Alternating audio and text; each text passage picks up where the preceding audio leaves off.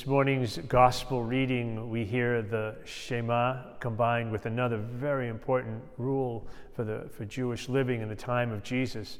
And what Jesus did with these two rules was quite radical. He combined the two of them together to help the people of his time, the people of our time also, to understand how to love God and how to concretely love God by loving our neighbors also. And so the great Shema prayer, Hear, O Israel, the Lord your God is Lord alone, and you shall love the Lord with all your heart, with all your mind, with all your soul, and with all your strength. And then the second part that he added on, and you shall love your neighbor as yourself. And the wonderful part about that those particular two rules is it's a boiling down of the Ten Commandments. I have in my hand here something that my brother-in-law gave me. He's a man of Jewish descent, and when he went into his house, at his mother's house all the time, this is the very first thing he saw. It's not quite a mezuzah. It actually has the Ten Commandments written in Hebrew, and he would see them every time he walked into her house. It was a reminder that he was to keep the law. And the Ten Commandments actually for us are a little bit like the Shema. The first three concern our relationship with God, and the last seven concern our relationship with all other people. But this morning's gospel actually is not so much pointed towards that truth, that we must love God with everything we have and love our neighbor as ourselves. But at the end of the gospel, no one questioned him anymore because he spoke with authority.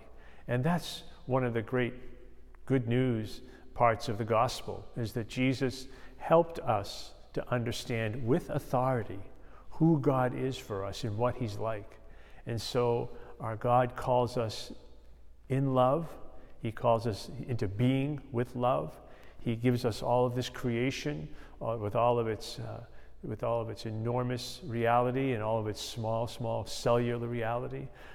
And he calls us to love all of it and to see his presence in all of it. As we come to a conclusion of this month of October, we can generate a great understanding of God's love for us in Jesus Christ, that the rules that Jesus is giving help us again steer us towards the good news that we are called to show God love by our worship, but we're also called to show love that God has given to us as a free gift to others, as a way that we regard and help one another. Love is the basis of all of our understanding and all of our relationships with God and with others.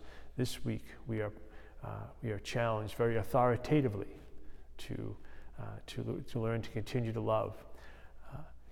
What I'm so glad that Jesus said was he said love everybody. It doesn't mean you have to like everyone, and that's because that's very hard to do.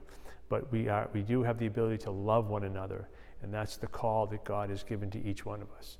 And we're strengthened in our ability to do that by the scriptures, by the Eucharist, by all the other sacraments, and by our gathering together as a community of worship.